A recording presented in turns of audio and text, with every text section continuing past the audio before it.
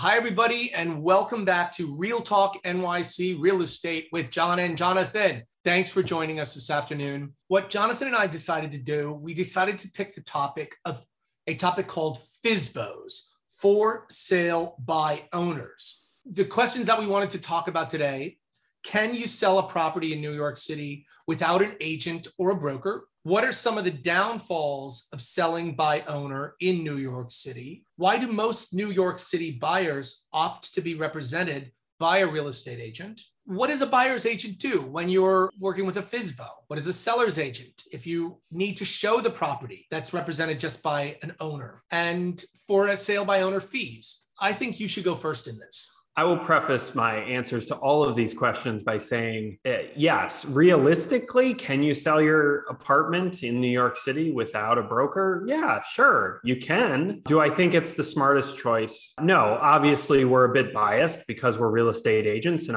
that's how we make our money, is by selling apartments and by representing buyers to buy apartments. I would say, and I think it comes through in our podcast and the information that we've relayed to people, I hope it comes through that it's a very complicated process. So have I seen it be successful? I'm sure it's happened. I've seen it in all the apartments that we research and such. When we're trying to come up with a valuation on another property, yes, I would say it is extremely rare to see it happen. I would say most of the time when we see an apartment trade, it's not really a for sale by owner, but it is for sale without an agent, which is where a neighbor buys their neighbor's apartment. And we've gotten involved a few times for a couple main reasons. One is just helping the seller come up with a reasonable price for their apartment. And two is to sort of separate them from and take the, it gets tricky when you're working directly from a buyer with a seller. So there's all sorts of reasons why not. And that's what we're going to get into here. I am a firm believer, not just because I'm biased, but it's because I know, and everything that we do that goes into selling a piece of real estate in the city. I would say it's not smart. It normally will not serve the seller well. And you open yourself up to all the different pitfalls that come along with the sales process in the meantime. So I would say, yes, absolutely, you can. Is it the wisest choice? No. I agree. And I would like to just jump in and say that, yeah, technically, like you said, an owner can sell their home, their apartment on their own. Does it serve them well? Absolutely not, in my opinion. But we as brokers have so far-reaching data. So many times I think sellers misprice their properties. You're not guaranteed of getting the best market price, bottom line, because you're not opening it up to the brokerage community, especially if you're not paying any commission, thinking that you're going to save on a commission. The only time that I've really seen FSBOs, for sale by owners, is in a very, very strong seller's market, where a seller believes that the market is so strong that I don't need Mr. or Miss Broker. So I can just sell it on my own and get a good market price, et cetera, et cetera. Or as you're saying, they sell to the neighbor next door and it's done without the assistance of a real estate broker. So you mentioned the first big downfall, which is the pricing of the apartment, or the challenge is pricing the apartment. And the way that I'll always talk about it with potential sellers is, as you will, is, these apartments, every trade that's happened, there's a story to be told. It's not as simple as going on, Street Easy and saying, oh, well, this one traded for that. Like, there's reasons behind it. And there's also we always talk about sellers, their apartment or their property. Who would pay the most for their apartment or their piece of property? Themselves. They're emotionally connected to it. They have probably good memories associated with their home. So that their vision of value is tainted from the get-go. And it's very hard for a seller to disconnect from that. We work through that all the time with prospective sellers. We're doing it right now with some sellers. Yes, you bring up a very good point. The emotion in the sale, and what the broker does is he or she removes the emotion from the transaction. So it's really, really, really not in the seller's best interest to be interfacing with the buyer community directly. And then when it comes to brokers, they shoot themselves in the foot, because if you're not offering a commission, nobody's going to want to show your apartment. And even if they are giving a buyer's broker's fee commission, there's this disconnect between the seller and in terms of their knowledge base to even be able to negotiate well with them. So you almost have to pick up both hats. So much like if a buyer comes in without representation, we'll have to pick up that baton and kind of, give them the reasons why an apartment is priced where it is. And hopefully they'll take our guidance on it, and they'll come to a semblance of understanding and such. But there's always a challenge there with a direct purchaser that comes into one of our listings.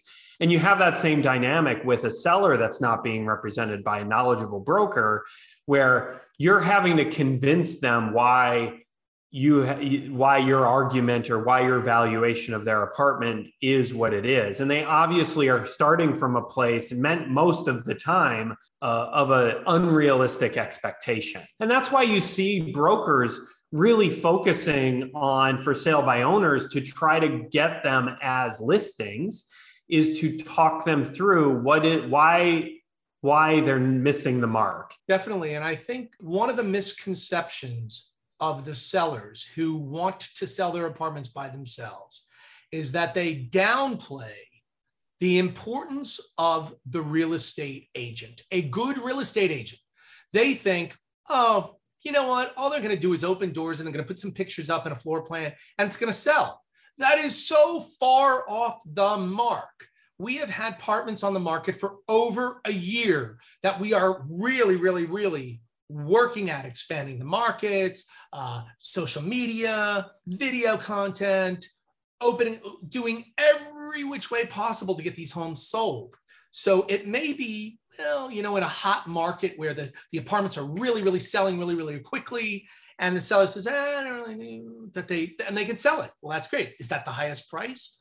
Not necessarily. The seller automatically thinks, oh, it's just about getting the bid. I'll get the bid. No, it's not. They got to get them through the board. And that's where they shoot themselves in the foot, because they go after the money. They don't know how to qualify the buyer. The FSBO really underestimates the importance of the real estate agent. I've brought up and equated our position as a little bit of an insurance policy. We're insurance against the pitfalls that can happen. And nobody knows what's going to happen in a transaction until you get into it. And it can happen in the middle of a transaction after you're in contract and you submit a board application. Definitely. Or a pitfall with the financing or et cetera. So to have that experienced qualified agent that's been through a number of things and a number of instances to guard you against is invaluable. And I'm proud to be a part of and in an industry where I can really feel comfortable justifying my fee. I can really feel that I bring a value, we bring a value to the table that is justifiable. I guess the short thing is, can you do it? Sure. Is it in your best interest? Probably not, unless you're a retired real estate agent and you have all the skill sets to go through it. You've been through it many, many times, et cetera, et cetera. And the third reason. We're only on number 3. It is not easy to sell an apartment. Sure, you're in a hot market and you have a seller, you're in a seller's market and the apartments are moving really fast. You have so many 10 buyers and they're selling really quickly. That's great. That's not the markets all the time. So there is one thing in between being a FSBO and hiring a full-fledged agent, which there are some discount brokerage firms out there that, from what I've seen, what they offer is pictures, a floor plan. They have the resources to connect you with that, although I think you pay for it separately or something.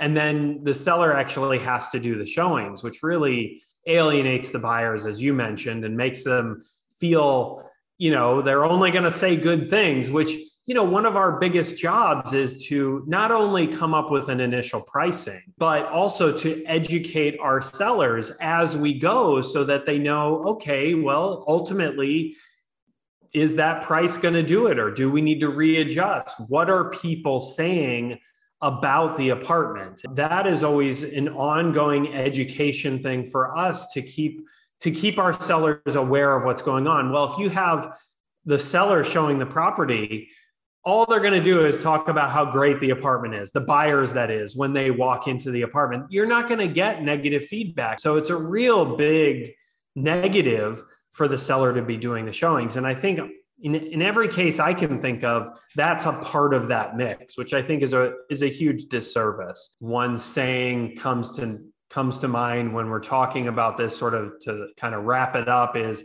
penny wise and pound foolish. I do think that's a very fitting term for somebody that thinks they're going to go out there and be able to sell their home without the assistance of a licensed professional. The only last thing that I'd like to address is, have we ever dealt with a FSBO? And the answer to that is, I don't believe we have. We've inquired to FSBOs, and in my 22 years, maybe 5 in my career that I've inquired about, and maybe 3 apartments that I've actually brought a buyer to after clarifying what the commission structure would be for me. If a FSBO is not going to pay a commission to a buyer's agent, I'm certainly not going to. I don't work for free. Nobody works for free. So right away, they're shooting themselves in the foot. I've wished them well. I said, well, my buyer, I'll give it back to the buyer and see if they'd like to see the apartment without having to, with paying me. But it's too complicated for the buyer. They're like, yeah, let's go to a different apartment. We have worked with discount brokers. The long and short of it is, you need to do your research.